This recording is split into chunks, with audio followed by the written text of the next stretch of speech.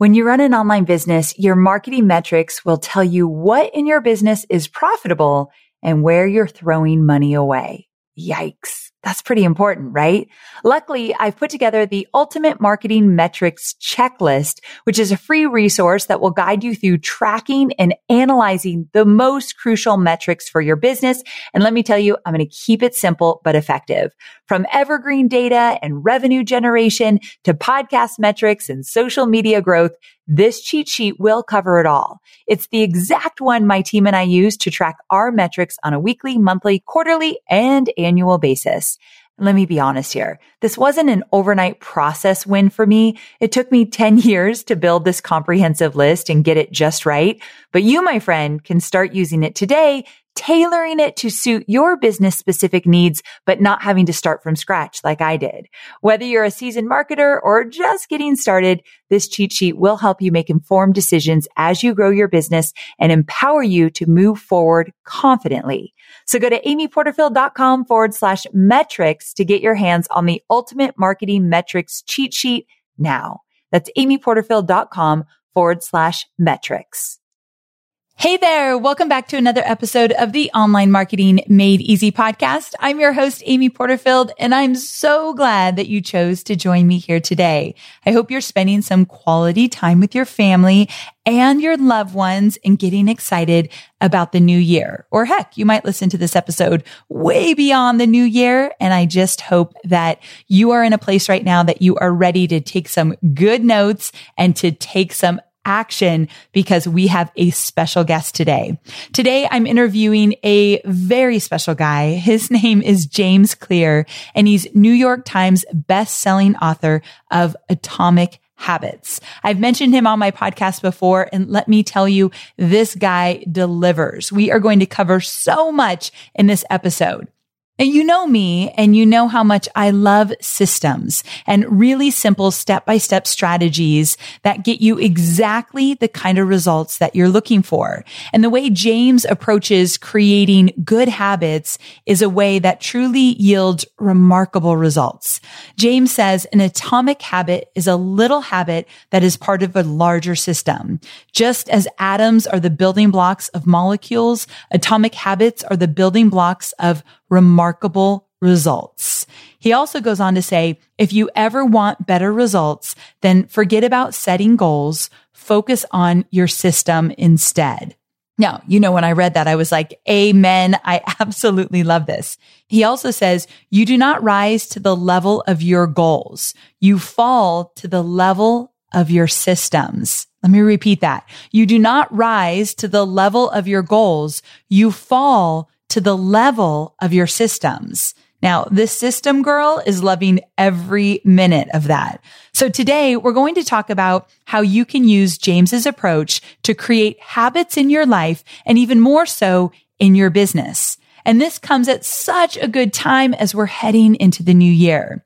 James is also going to share his 1% approach to changing your habits and how your identity will either help you to succeed at achieving your goals or not. And we're going to talk about how to stay the course, even when you're not seeing immediate results. I'll admit, I'm the kind of girl that if I eat a salad today and I run on the Peloton tread and I make sure that I stay on my food plan, I expect to see big results the next morning. Although I've learned along the way, that's not how it works. And this book and James's strategies really speak to being patient and letting time be your ally. So I can't wait till he gets into all of these results, because it truly did change the way I look at each and every one of my actions and how I approach my actions in such a different way that allows me to be more patient. So if you're the kind that wants instant gratification, who isn't, right? This book and James's strategies are going to change how you approach that. And if you can approach your daily habits differently, you will see bigger results. Okay, before we get into all the details and I bring James on, I wanted to do a quick listener spotlight. This one is from Love Shauna. Here's what she says. Thank you, Amy. I just listened to 10 ways to get your students to the finish line, and you gave me so many ideas. As a student of yours, I truly admire how thoughtful you are. I hope to provide that level of excellence as I gain more experience. Such a huge fan of everything that you do. Your course provided way more information than I ever expected, and it was because of you that my course is running. Thank you for everything you do. So Shauna, thank you so much for taking the time to write this nice review. And what you said here speaks so perfectly to what we're going to talk about in this interview today with James Clear, because he talks about making sure that your content in a digital course is thoughtful in a way that makes it easy for people to get through and get the results that you want them to get. So you leaving this review couldn't be at a more perfect time. It means the world to me, and thank you so very much. Okay, guys, I won't make you wait any longer. Let's go ahead and welcome James to the show. Hey there, James. Welcome to the show. Hi, Amy. Great to talk to you. You too. I'm really excited you're here. First of all, congrats on your New York Times bestseller. Your book is outstanding. Oh, thank you so much. So many of my listeners have already read it, or they have at least heard about it, and it's on their list. It's incredibly hot in the entrepreneurial world for sure. And although many of my listeners will know about you, a lot of them won't. And so I thought we could dive in from the top, and you could share a little bit about your story and how you really got interested in creating habits for success. Sure. So I guess I come at this topic from two different angles. So the personal side and the professional side. So Great. On the personal side, I suffered a very serious injury when I was in high school. I was hit in the face with a baseball bat, and the fallout from that was pretty significant. So I had multiple seizures, had to be air carried to the hospital. I was placed into a medically induced coma overnight. And it was really the process of recovering from that over the next 8 or 9 months that was the first period in my life where I was kind of forced to focus on small habits. So my first physical therapy session, I was practicing basic motor patterns like walking in a straight line. I couldn't drive a car for the next 9 months. And, the injury happened on the baseball field, and I also wanted to get back and play baseball.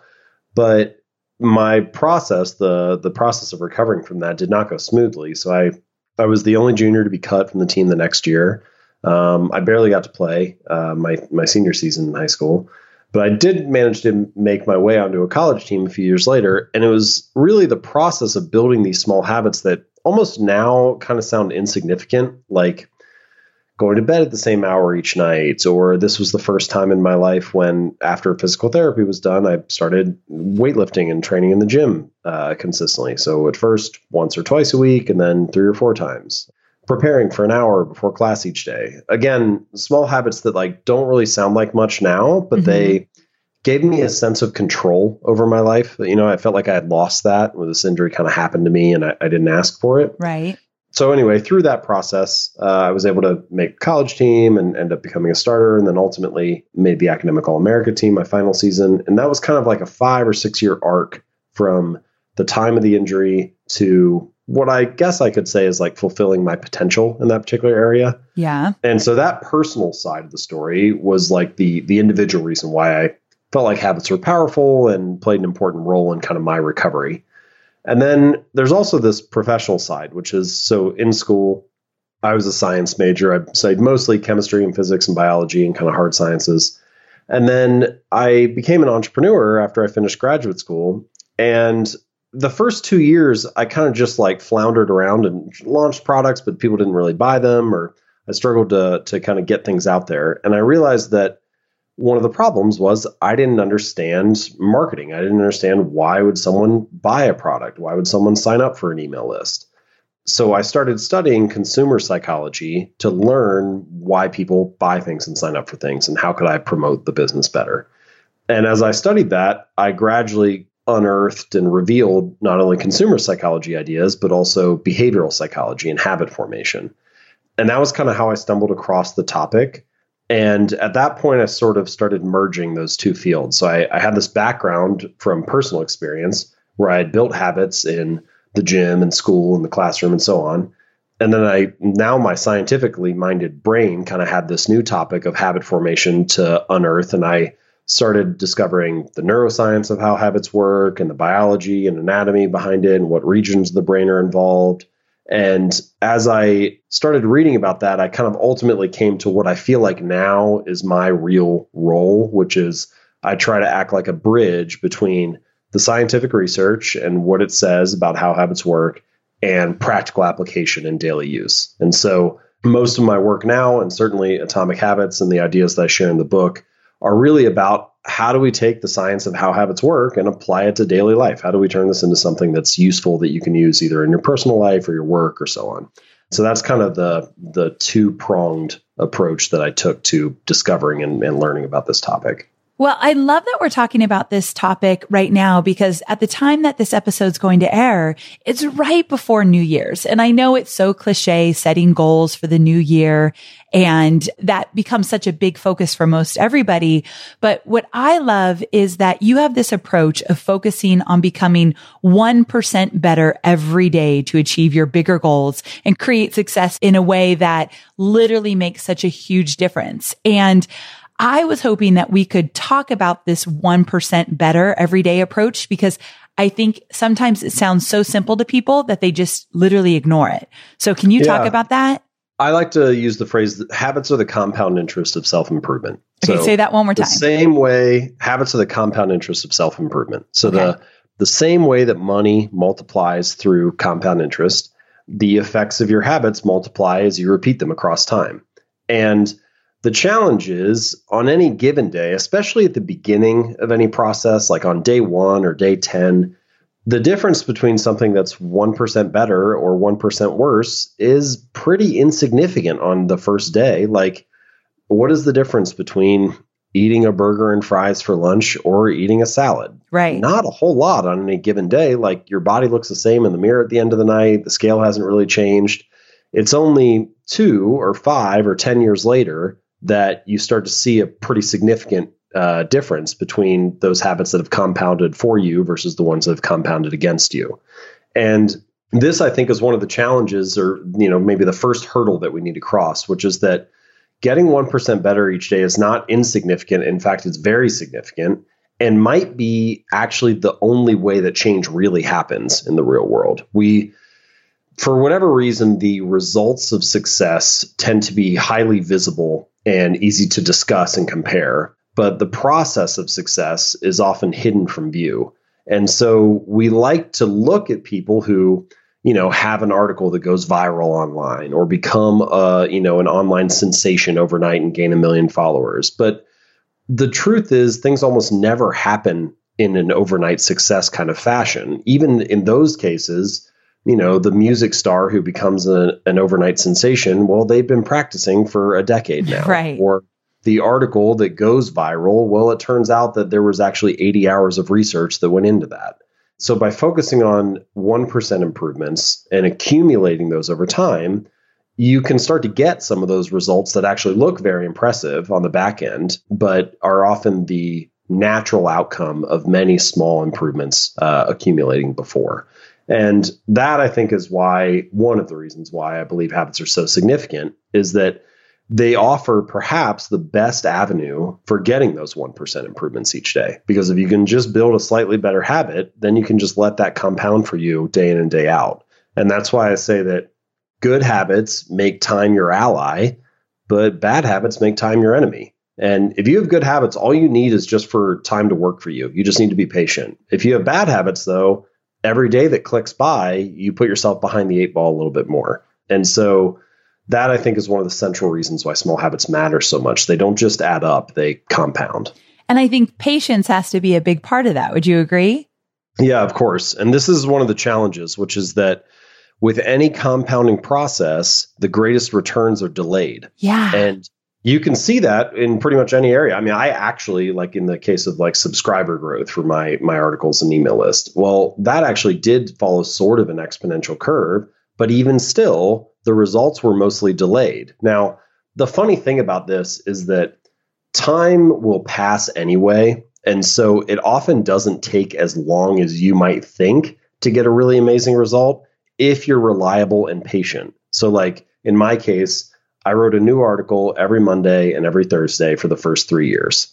And it was really that writing habit that led to the growth of hundreds of thousands of subscribers and so on. But 3 years actually isn't that long in the grand scheme of things. But at the same time, most people will not write 2 great articles every week for 3 years. Right. And so it requires a certain amount of patience and reliability, a certain amount of focus. In the moment, it feels very long. In retrospect, it feels very short. So true. I got to tell my listeners, because I talk about list building almost every day in my business. And when I picked up your book and you had a story around building your subscriber list, I was so surprised. I didn't think I'd read that between the pages of this book. And it hit home so closely to what I do in my business. So for all of my listeners, you have to pick up this book for just all the lessons you'll learn, but you'll be pleasantly surprised that James talks about growing his email list and what that looked like and what it meant for him. And he hinted at it here, but there's more to that. So I was loving that part of the book for sure. I also got to tell you that I have become a huge fan of Michael Hyatt's Full Focus Planner, which is a physical planner that he sells. And I never was in the habit of filling out a planner, let's say the night before every workday, until I picked this up. And one thing we did in our company is we have a Slack channel, and everybody for the first 90 days of working on my team, they have to actually use the Full Focus Planner. And we post every evening what our planner looks like and how we're planning for the next day, just to get into this really easy, small habit of filling it out. And everybody on my team has said, holy cow, that made such a difference. It takes 10 minutes before you wrap up your day to fill out the planner, but they feel so organized and focused the next morning. But I don't think that would have happened if we didn't take that 10 minutes every night and we actually made it mandatory for us. Yeah, there's a lot of research that backs up what you're saying. I talk about this, I think it's in chapter 4 or 5 of the book.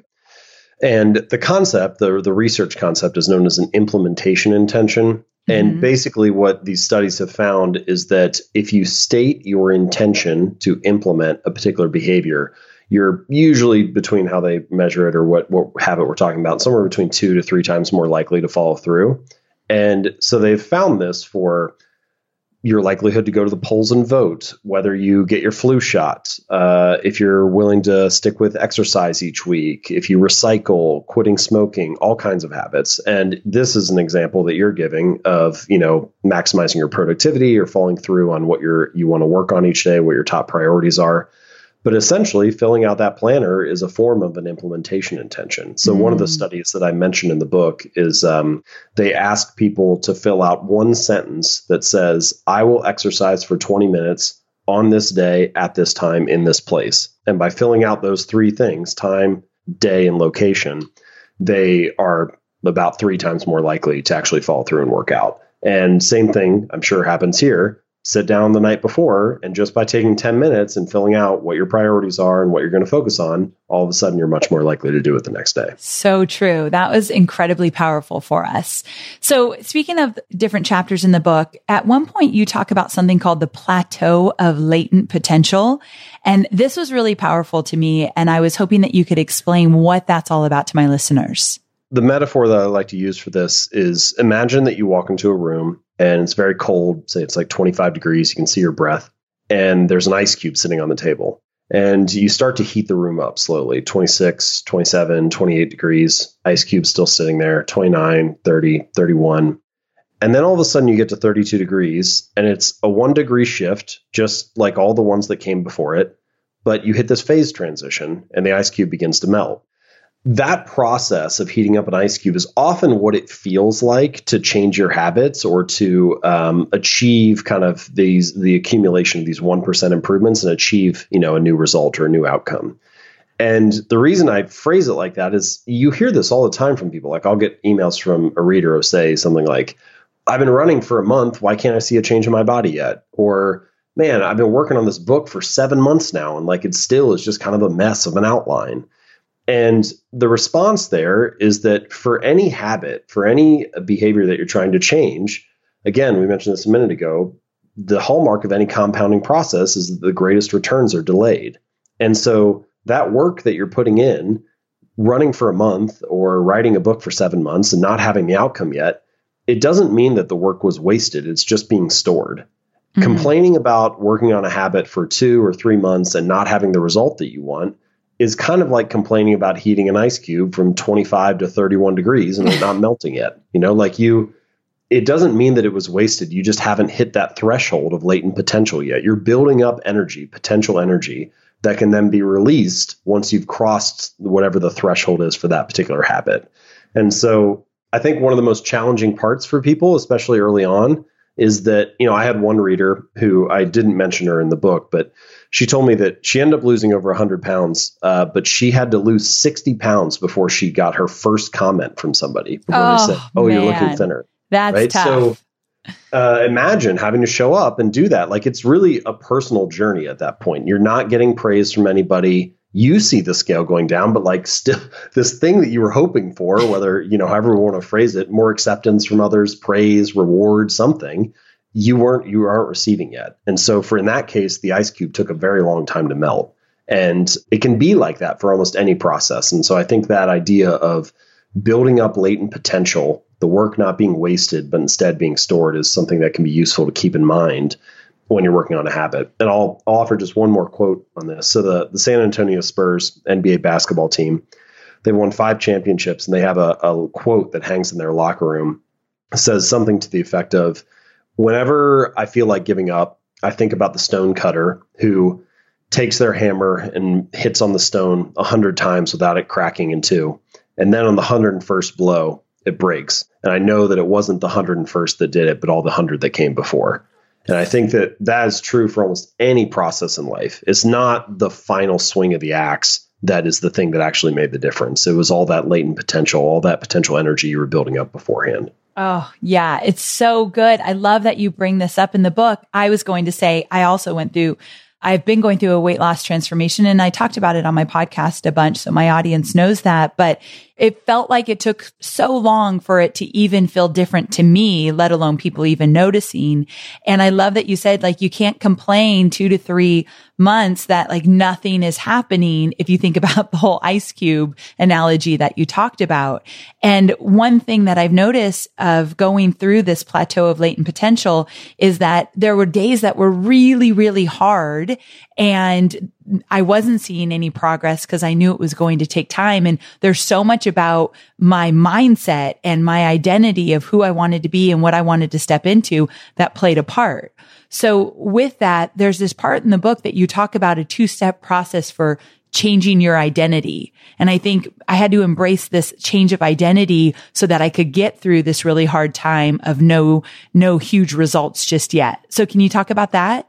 Yeah, of course. So this is a concept I call identity-based habits. And before I dive in, I just want to add one final thing on what you just mentioned, which is that for all of those reasons, all the challenges we're talking about now, we should be far more concerned with our current trajectory than our current position. Like, we're almost always focused on position in life. How does my wealth compare to somebody else? How does my number of subscribers compare to somebody else? How does my weight compare to those around me? The comparisons we make are very position-based. But if instead you focus on trajectory or direction, then again, you can just let time work for you. And so even if you're not happy with your current position, you can just shift your focus to your current trajectory. And that allows you to start to make those 1% improvements each day and maybe focus on the more productive area. That makes perfect sense to me. I love that you said, let time work for you. I'm just like everybody else. I want results today. I work so hard on that treadmill and I ate those salads. I want to see it.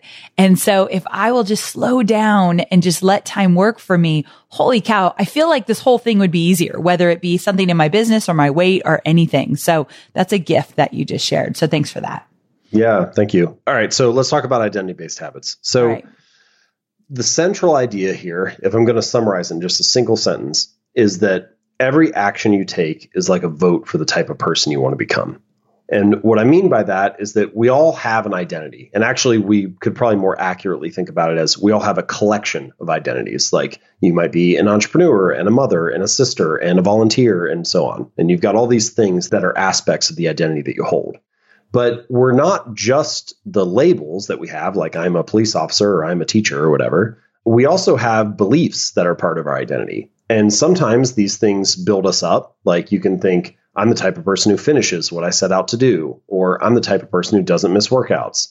Or they can be beliefs that hold us back. Like, I'm terrible at remembering people's names, or I'm bad with directions, or I'm bad at math, or I have a sweet tooth. And we don't often think about those kind of that internal narrative, those stories, as being part of our identity. But the more that we repeat those things, the more they start to like take hold and grip onto who we are and how we act. So behavior and beliefs are kind of like a two-way street. The things that you believe can influence the way you act, and the way that you act can influence the things that you believe. But the core argument that I make is that true behavior change is identity change. Because once you start to see yourself as a new type of person, then you don't even really have to force yourself to do it as much. And you actually hear people say this when they go through habit transformations. They'll say things like, yeah, I don't know, it was hard in the beginning, but now I can't even imagine not working out. It's just part of who I am. Right. Or, yeah, I don't really motivate myself to meditate. Like, I'm a meditator.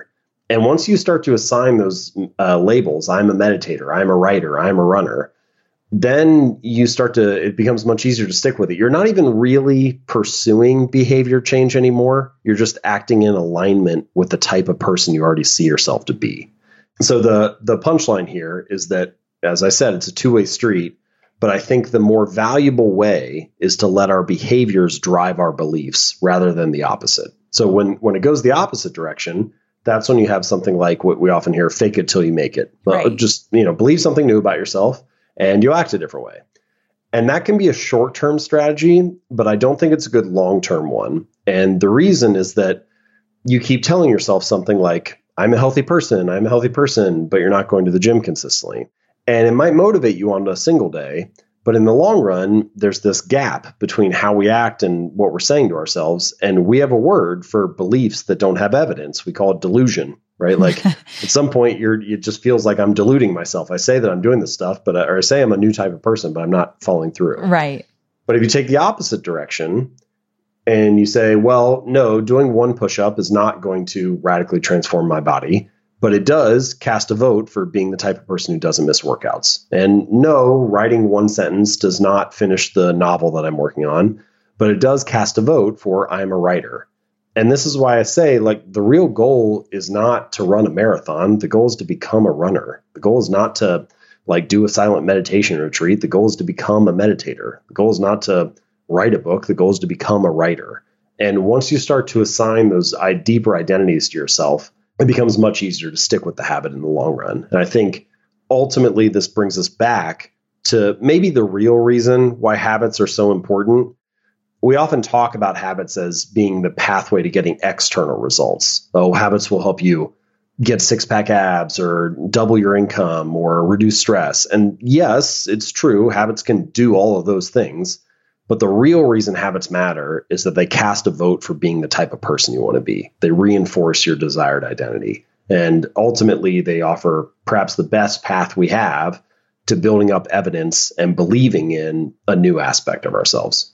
Okay. For me, that's the most powerful part of the book. I mean, I know everybody's going to take something different. You guys got to get your hands on this book because you're going to take so much out of it and apply it to your personal life and your business life. But to me, it was this whole idea of casting a vote for the person that I really am meant to be and want to be and how I want to show up. So hugely powerful. Okay. So I still have got a little bit more I want to cover here. So I want to jump into this idea of the 4 laws of behavioral change. And James, you know about the online world. And obviously I teach people how to grow businesses by teaching them how to create digital courses. And so it's very specific about what I do. And so a lot of my listeners want to create digital courses, or they have digital courses and they're marketing them out into the world. And so this idea of 4 laws of behavioral change, I think it can apply to what they're doing online and how they're doing it. So can we break those down? Yeah, of course. So basically, if you want a habit to stick, you need 4 things to kind of happen. And you don't always have to have all these 4, but basically they're like 4 levers that you can pull to make it easier to stick to a habit or break a bad one. So roughly speaking, those are, you want to make it obvious. The more obvious or visible or available a habit is, the more likely you are to stick to it. And I'll give examples of each of these later. Okay. The second law is to make it attractive. So the more attractive or appealing a habit is, the more likely you are to feel motivated to do it. The third law is to make it easy. So the easier, simpler, more convenient, frictionless a habit is, the more likely it is to be performed. And the fourth law is to make it satisfying. The more satisfying or enjoyable, the more you get a sense of pleasure from performing the habit, the more likely it is to stick. It kind of like gives your brain this signal where it says, hey, repeat that again in the future. And so those four, make it obvious, make it attractive, make it easy, make it satisfying. Those are what I call the 4 laws of behavior change. Now, that gives you a framework for building a good habit. If you want like a high level framework for breaking a bad habit, then you just invert those 4. So rather than making it obvious, you want to make it invisible, hide it, make it less likely to be seen. Rather than making it attractive, make it unattractive. Rather than making it easy, make it difficult, increase steps, increase friction. Rather than making it satisfying, make it unsatisfying, add a cost, add a consequence, have some downside to the behavior. And so that's kind of by inverting those 4, you now have like a framework for breaking a bad one.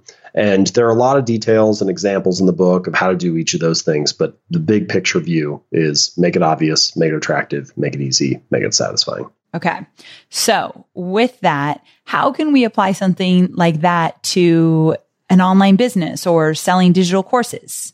Yeah, there are a ton of ways to do it. So let's focus on 2 of them. So we'll start with the first one, make it obvious. So make it obvious is about every habit follows kind of the same 4-step pattern. And these laws are kind of tied. There's one for each of those 4 steps. And so the first step of any habit is the cue. And the cue is something that gets your attention. So for example, if you walk into a kitchen and you see a plate of cookies on the counter, that's like a visual cue that starts the habit of eating a cookie. Or if you're driving down the road and you hear an ambulance behind you, you hear the siren, that's like an auditory cue that starts the habit of pulling to the side of the road.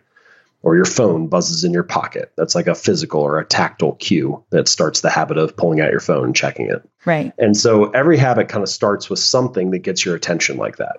And if you're building an online course, you can think about the habits that you want your customers to build. One of them, for example, could be logging into the course and like viewing the latest lesson. That's a big one.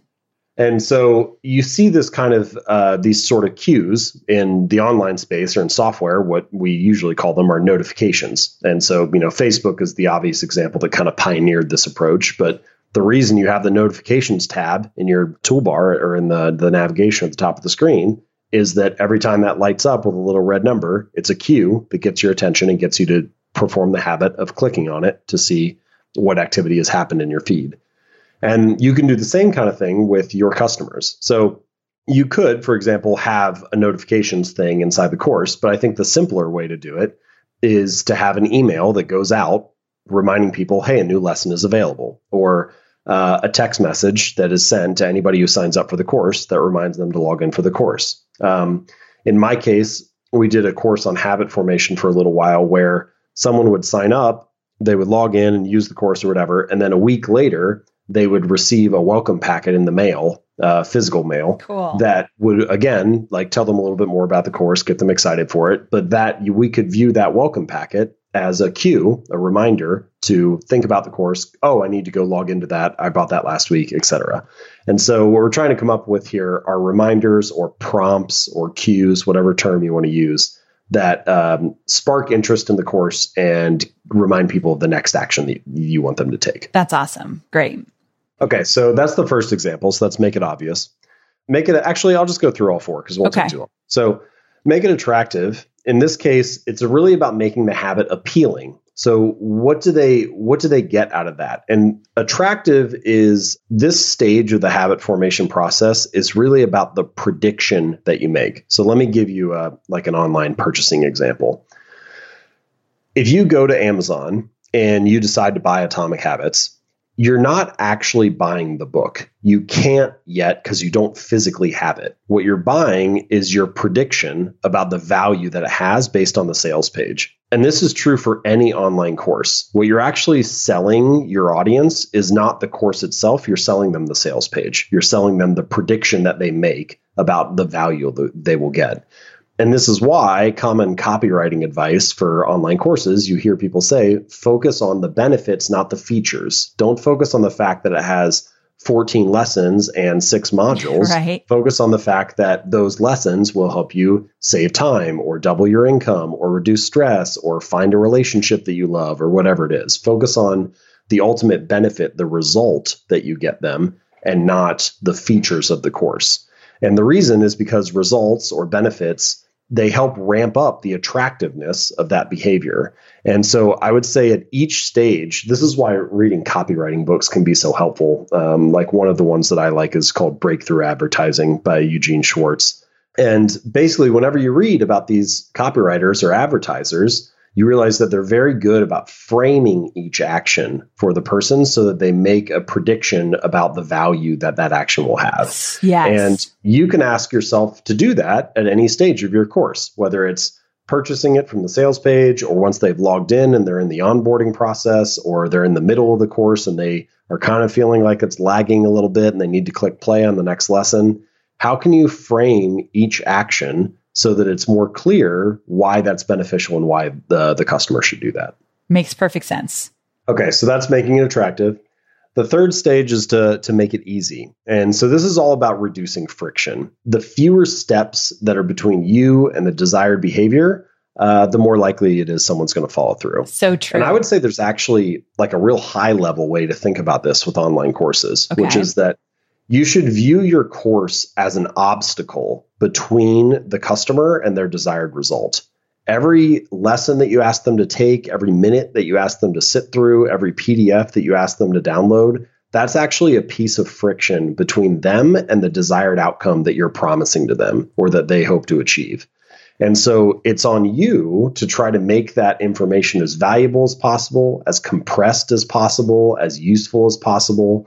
You want to reduce friction and make it as easy as you can for them to get from their current state to their desired state. Okay. And so that's like a really big picture thing about structuring the course. Yes. Then you have a bunch of smaller choices within the course about how it's laid out. How can I more easily, like, for example, having very clear directions on the login screen of how it works and where to go next. Like it literally, I'm sure, Amy, you've experienced this many times, but it does not matter how clearly you state things and how obvious you state things. You will get emails from people who don't understand how it works. Yes. And so the more that you can do that, the more you can make the path easy, simple, convenient, frictionless, the more you can reduce steps in the behavior, the more likely it is someone's going to finish the course and hopefully ultimately get value out of that. So I think you can apply it at a meta level to how you structure and design the course. And you can also apply it at a more tactical, how is the software laid out, where are the buttons, et cetera. So much about that. This one's probably my favorite. And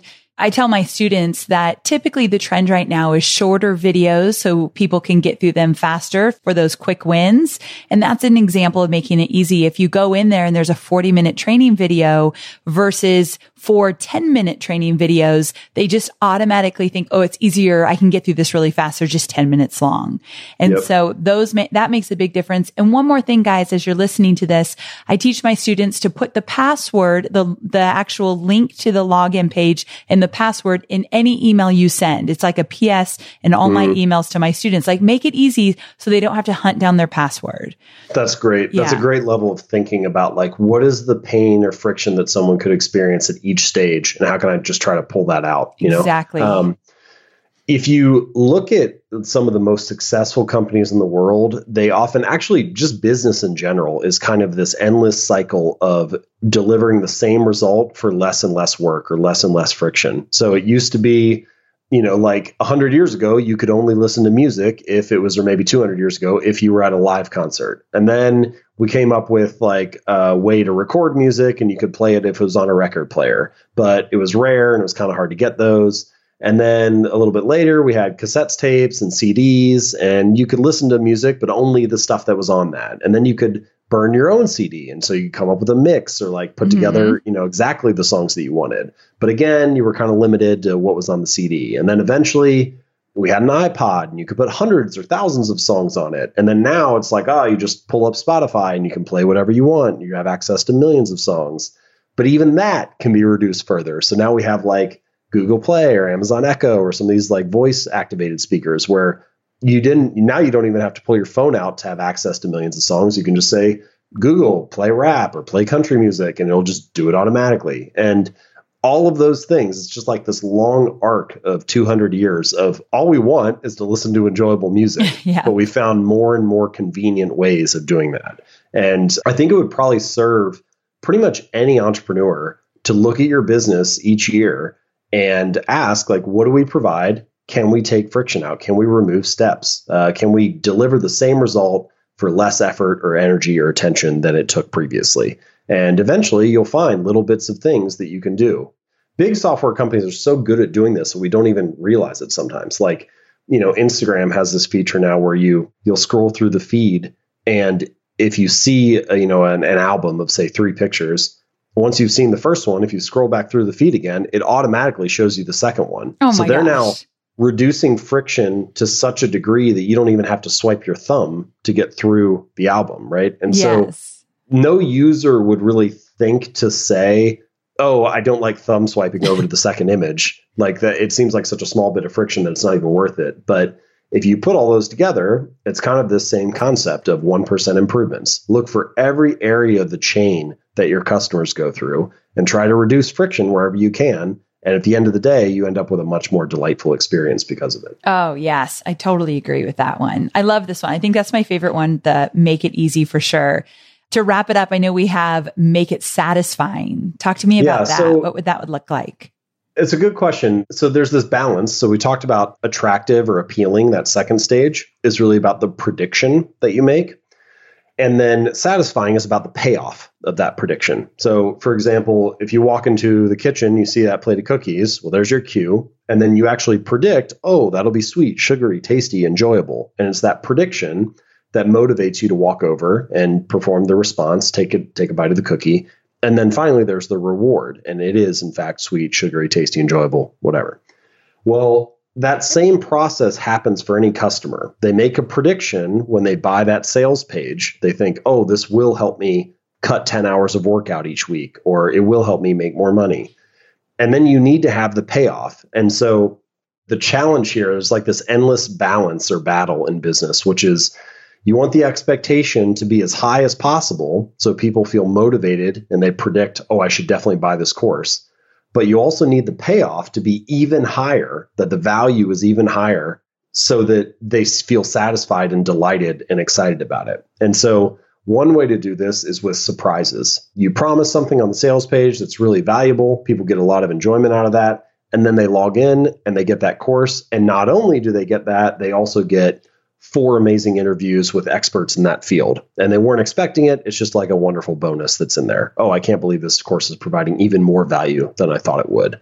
And so any way that you can find to have a little surprise and delight, like that earlier I mentioned that welcome packet example. We sent that out the week later. People weren't expecting it. Oh, it's nice to get, now I have like a 30-page pamphlet that has even more examples and resources and so on.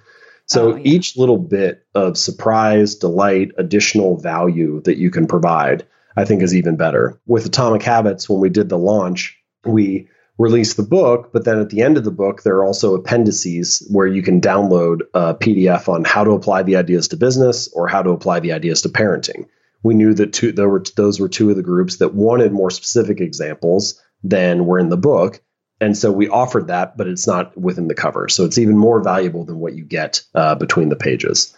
So any example of raising delight and surprise, I think, leads to more satisfaction or feelings of pleasure associated with the course. Oh, this one's great. And this one is adding a bonus when they don't expect it, keeping your Facebook group open longer to give them even more value. Guys, there's so many ways we can make it more satisfying. And I want to remind you, the 4 laws of behavioral change are really, if we're thinking about digital courses, how we're getting people the results that we've promised them. And so again, make it obvious, make it attractive, make it easy, and make it satisfying. I am obsessed with these. I think they are fantastic. They apply perfectly to everything I teach. So next time I re-record Digital Course Academy, for sure, I will be referencing you, James, in your book, because I think it's such a great fit. So I'm so glad we went over those. I appreciate that.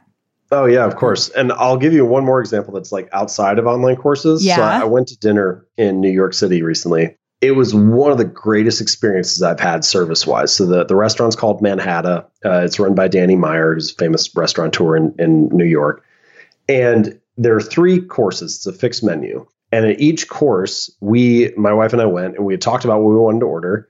And we ordered, but then they also brought us out like a little bonus taste of another one that we had talked about but didn't order. Oh, even better. It wasn't just like, hey, it's something additional. It's also like it's additional and it's relevant to what you talked about. And then we finished, and one of the waiters came over, or waitresses came over, and she gave us a personalized list of like 3 great bars that we could go to for a drink after the meal. Come on. And little things like that, it had nothing to do with the food. But it was just the whole experience was so thoughtful. And so I just want to add that it doesn't just have to be a surprise that they're not expecting, or it doesn't have to be like 20 different bonuses or whatever. It can also just be one thing that's very thoughtfully done or very relevant to that person. The more that you can like customize that so it feels like it's very caring. Like that experience, I'm still talking about it now, it was months ago. And so creating those kind of experiences for your customers can really be valuable in the long run. This is so important. A lot of my students are just starting out. So if they sell a digital course, maybe they have 15, 20 people in their first course. And I always say when my audience was smaller, it's when I got to wow at such a more personalized level. And so you can do things that don't scale. Yeah, exactly. And it goes so far. And so think about the doing things that don't scale. You said it perfectly. When you have a small audience, this is when you can wow them and just knock their socks off. And that's exactly what they did to you at that restaurant. I love that you said they didn't only just give me something I didn't expect, but it was relevant and they listened to you. And right. Gosh, guys, that goes so far. So take advantage of that as your audiences are smaller, because it definitely gets a little bit more difficult when it gets to be a bigger audience. You can still do it, but it's just different. So yeah, I mean, this is a little bit different, but for the first like 5 or 10,000, I can't remember how long I was able to stick with it. But let's say the first 5,000 subscribers that I had that joined my list, each time they joined, I just emailed each one of them and said like, hey, it's great to have you reading, like really excited to have you as part of the community. Huge. Yeah. Huge. And, like early on, you're only getting a few people a day or a dozen people a day or whatever. And so you could totally do that in 10 minutes. Completely. And things like that, I can't do it at scale, but I think it really helped build a great community early on. It does. When we went through my recent affiliate launch, one of our affiliates, she used BombBomb. Have you heard of that tool? No, I'm not familiar. You literally are making a video. It's like direct to camera, but it gets put into an email. So literally your video plays within that email. And it's a video of you. And she literally jumped on everybody who bought my program through her. Hey, Jane, thanks so much. I'm so excited to get to know you. Let's do this. It was really quick, but I think she did like 80 of them or something, but it goes a long way. And the technology we have today makes it so much easier. So guys, look at BombBomb. It's BOMBOM. It's a great tool to personalize messages like that.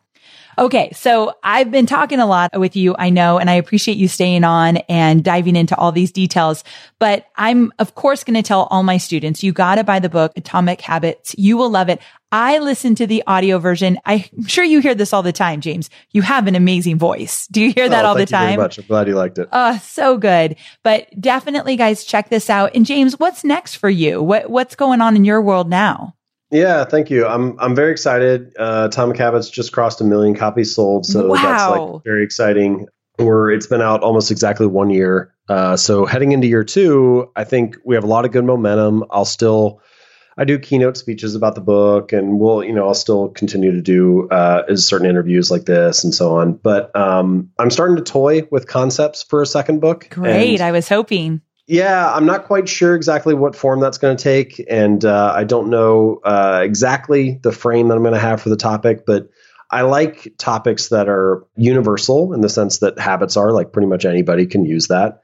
And I like things that are evergreen and timeless, that, like habits are going to be just as relevant 20 years from now as they are today. And I like for readers to be able to come back to a book, to read it again in 10 years and get just as much value out of it at this new stage of their life as they did previously. And so my ultimate goal for Atomic Habits is for it to be the most comprehensive, useful book on the subject. And I think the only way that's going to happen is if I continue to update and improve it. So I think at some point I'll probably do an updated and expanded edition. I've been collecting a lot of feedback from readers and ideas for things that I could tweak, but I think certainly for right now, it's the best thing I've created so far. And it's definitely my best attempt at like how do habits work and how can we build and change them. So anyway, I'm glad you enjoyed it. Thank you for reading. I loved it. And so many of my friends rave about it as well. So guys, this is such a great resource. You got to check it out. And where can they find out more about you? Where did they go? Yeah, so all of my writing is at jamesclear.com, and you can find the books and articles and all that there. If you click on articles, you can just kind of poke around and see what topics interest you. They're organized by category. I also have a couple other resources on there that are, if you click under favorites, so I have like my list of favorite great speeches that nobody has heard, that aren't very famous. There's a lot of wisdom listed in that list. Favorite podcast episodes people can listen to. I don't have my own podcast, but I like to curate and kind of find really good one-off episodes and whatnot. Cool. So all of that is there. And then if you want to go straight to the book, you can just go to atomichabits.com. Perfect. Well, thanks again, James. Truly delighted that you've been on the show. Great. Thanks for having me, Amy. Take care. Well, there you have it. I have a feeling that you loved this interview with James as much as I did.